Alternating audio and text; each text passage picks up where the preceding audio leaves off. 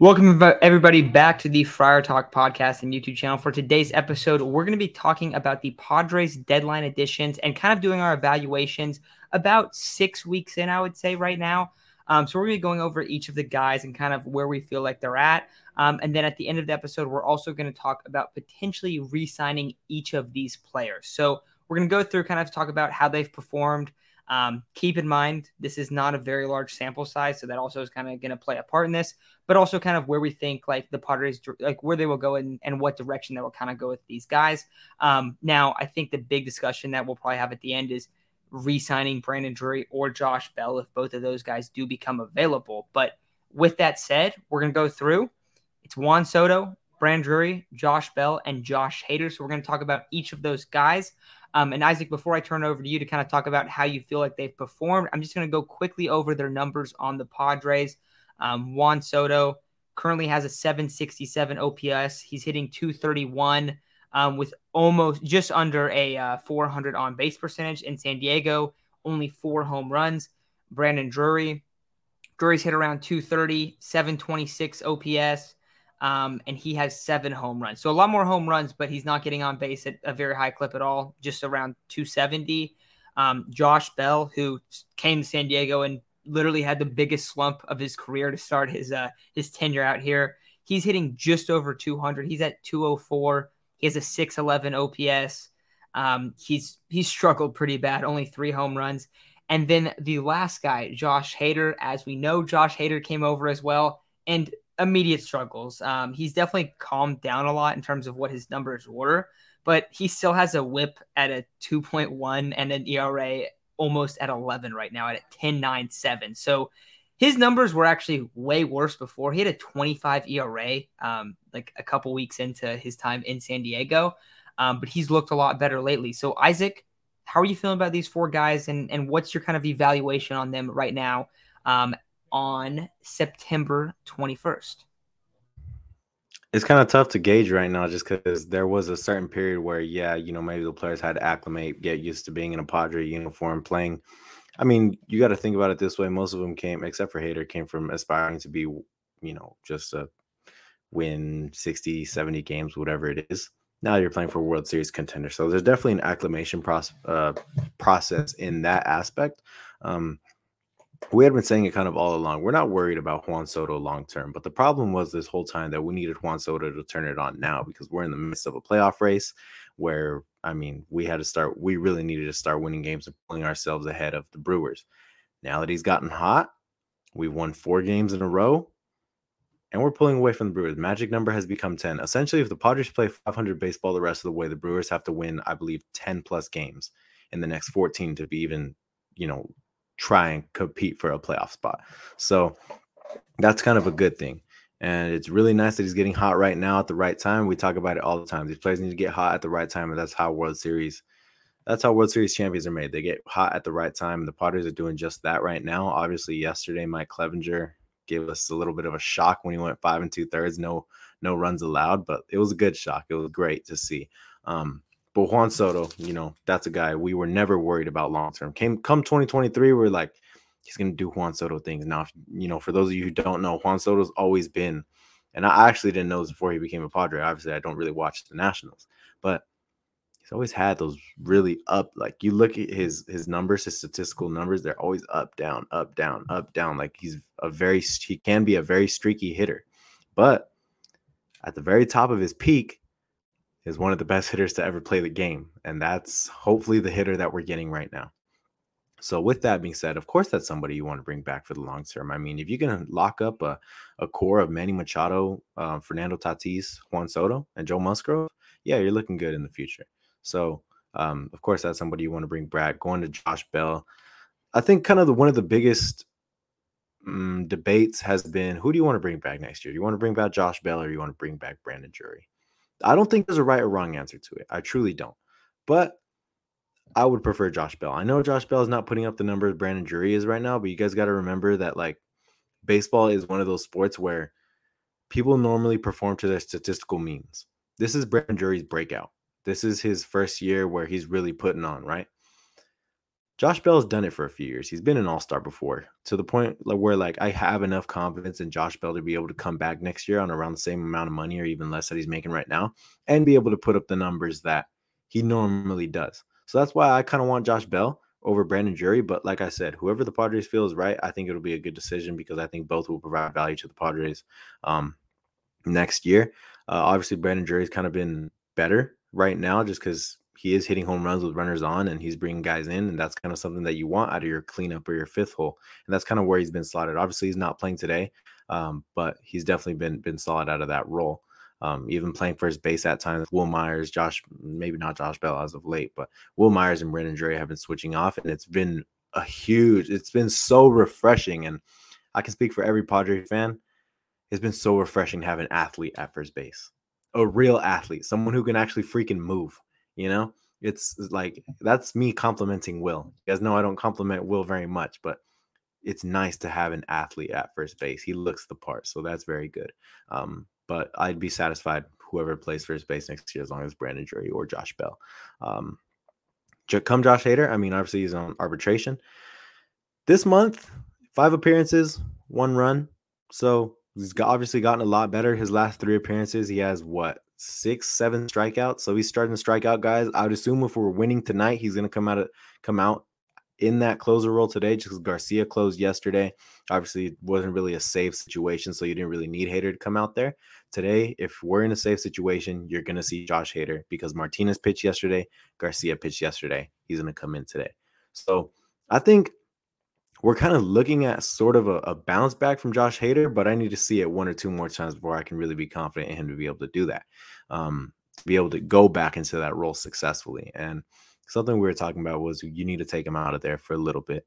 Throw Nick Martinez, Luis Garcia in there, and they did that for a while, and it's still been successful, but now they're starting to reacclimate Hader into that role. And that's what if you're going to win a World Series, you need somebody like that coming out in that closer role. So, it's been very refreshing to see out of Josh Hader. But overall, man, it's hard to say I'm satisfied with all of their performances. I'm not, like, being completely honest, I'm not very satisfied with all their performances, but it is very refreshing knowing that they're starting to come around. That acclimation process, I understand, can be a tough one, but now they're starting to come around. Brandon Drury's hitting his bombs. Josh Bell, whatever, but he might, if he turns it around, it's very scary Padres lineup. Juan Soto, Josh Hader are turning it around right now too. Yeah, I like that you kind of bring up I haven't been satisfied because I don't think anyone has been satisfied with how because you look at okay, we add these 3 guys to the heart of the lineup. We had the best closer in the game. That's kind of the thought process of the trade deadline, right? Then immediately your closer looks like the worst player in the sport. And he looks a lot better now. Whatever was wrong with him, he looks fixed. I will say that. Because it was he couldn't throw a strike, bro. He literally could not throw a strike, it felt like at times. But he looks a lot better. Hader does. And then the lineup, I'm not going to sit here and say oh yeah, Brandon Drury's been great. He hasn't been great. I know a lot of people feel like that because he's hit a lot of home runs, but if you actually look at his overall numbers, they're not too good. One little asterisk to that, he's had 3 home runs, Rob, too. So it would look a lot better if he had 10 home runs in 6 weeks on the Padres, where he missed a week and a half too, or even maybe 2 weeks. He missed a while. But it definitely has been underwhelming when you look at it from how they perform right now. But the thing is, I don't really want to fully judge them until we've gone through the postseason, especially for Soto, until we've seen Soto throughout this year and the next 2 years, and we see what happens with his contract. You kind of alluded to, of course, you want to re-sign Juan Soto. I completely agree. I don't think there's really a discussion to be had. They're going to do everything they can to bring him back. In terms of Hader, I remember when Hader was really struggling, we talked about it a little bit. I don't know if we did, but I saw people on Twitter at least talking about it a little bit of basically hey, do you want to bring this guy back? Do you want to pay him a lot of money for arbitration? I think you do.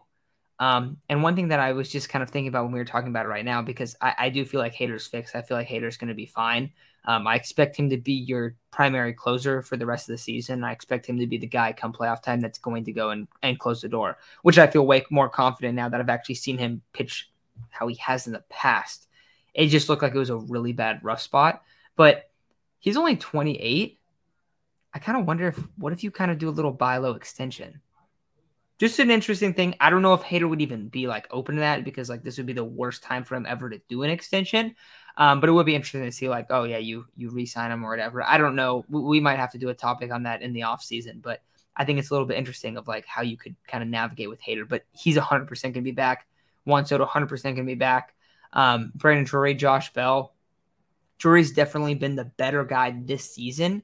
But if I was going to bank on like who's going to be better throughout their future, I'm gonna go Josh Bell too, dude. I think you're right there, and I also think like yes, Josh Bell has struggled, but I still have faith in him for the rest of the season. Like he has such a long resume of playing really well that it would really suck if it's like, yep, Josh Bell was on the pod because we've been talking about Josh Bell for like almost the whole length of that we've been doing the show of like, oh, Josh Bell would be such a sweet addition. Imagine if we had Josh Bell instead of Eric Hosmer. Like we've talked about it so much times at first base. Like, oh, imagine that switch right there. If Josh Bell plays half a season in San Diego and barely hits over 200 with roughly a 300 slugging, that's going to suck, dude. That's going to suck so bad. He's a great guy. Like, he's a very easy player to root for and stuff. So I would like to see Josh Bell back. I have no idea what a contract would look like. Probably like 10 million a year for a couple years, 10, 15. I don't know. I'm guessing that's probably what it'll be like. But I do hope that he can kind of turn it up at the end for the rest of the season. He hasn't really been like super hot or anything where like Soto looks like he's flipping the switch. But like, dude, you gotta like hope that he kind of regresses to the mean and he comes back to being a guy that hits around like a mid 800 OPS because right now he's barely scraping over 600. And I do think a lot of that stuff is like new area to play in. Like whenever you trade for a bunch of guys, it's probably not gonna look that good. That's also something like we talked about it. We said like, yeah, you go and you trade for a new heart of the order. You're probably gonna have a little bit of a struggle at first, and we definitely felt that. But all of a sudden, right now, I'm not feeling like I feel like I had a lot of like a lack of confidence in what this team would look like come postseason. I'm feeling a little, not a little better. I'm feeling a lot better over this past like week or so than I did beforehand. So I am happy that that's been the case. And to be honest, they're still playing well. They've jumped a wild card spot, and all of that has been done when all of these deadline acquisitions have not produced. Like if you just look at it from all these guys combined, it's not very good at all. So it's rough because like you went and you traded for these guys at the deadline, but we don't really know the full story of what these acquisitions mean because let's say Josh Bell really struggles for even the rest of the regular season and come playoff time, Josh Bell is a freaking monster, then we're going to feel a lot different about Josh Bell. So I would rather just rock with, I like looking back on the deadline, I still like that they were aggressive. I still like that they did this stuff. Also, Fernando got suspended after that, and I think that totally screwed up the team too. But yeah, I don't know. That's where I'm kind of at with the overall evaluation of this team. But anything you want to add on this evaluation or some of the stuff I kind of brought up contract-wise for these guys? No, I mean, you already brought up Fernando getting suspended kind of ruined what was in mind. What was in mind was you got Fernando leading off, Manny, Juan Soto second, Manny third. Like that was the plan the whole time.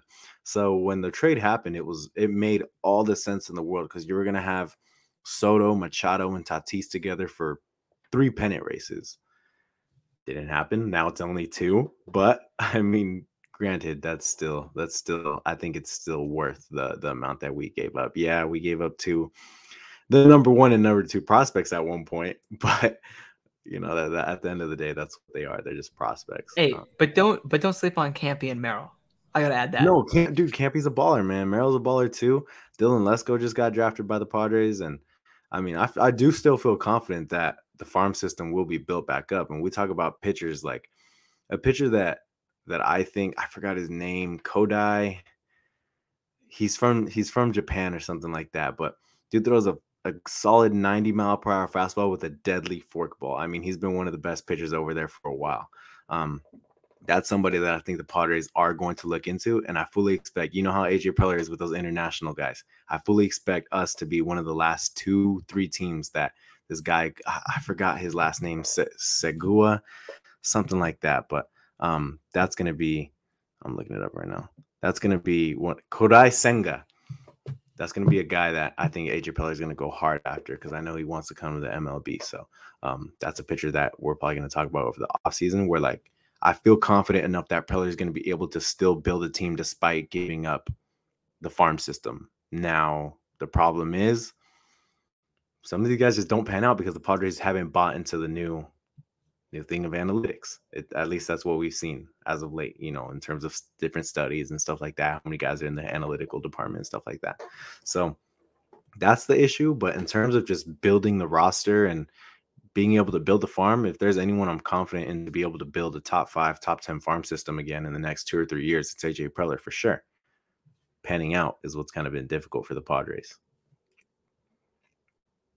No, that's absolutely true. But I think that's probably going to do it for today's episode. So thank you guys for listening. I think we're going to be going live after tomorrow's game, and then we'll have another episode out kind of just going over the Padres starting rotation and evaluating that kind of side of it for this season. And then we'll also talk about, I mean, you already brought up another guy I like to potentially fill like that 5th spot. But we'll be talking about kind of, do you bring back Manaea? Do you bring back Clev? What do those deals look like? But we will be kind of evaluating the full pitching rotation and that not the whole pitching rotation, but the whole starting rotation and kind of how they've all performed over the duration of the season. And that episode will be out on Friday. With that said, thank you guys for listening, and hopefully the Padres win tonight.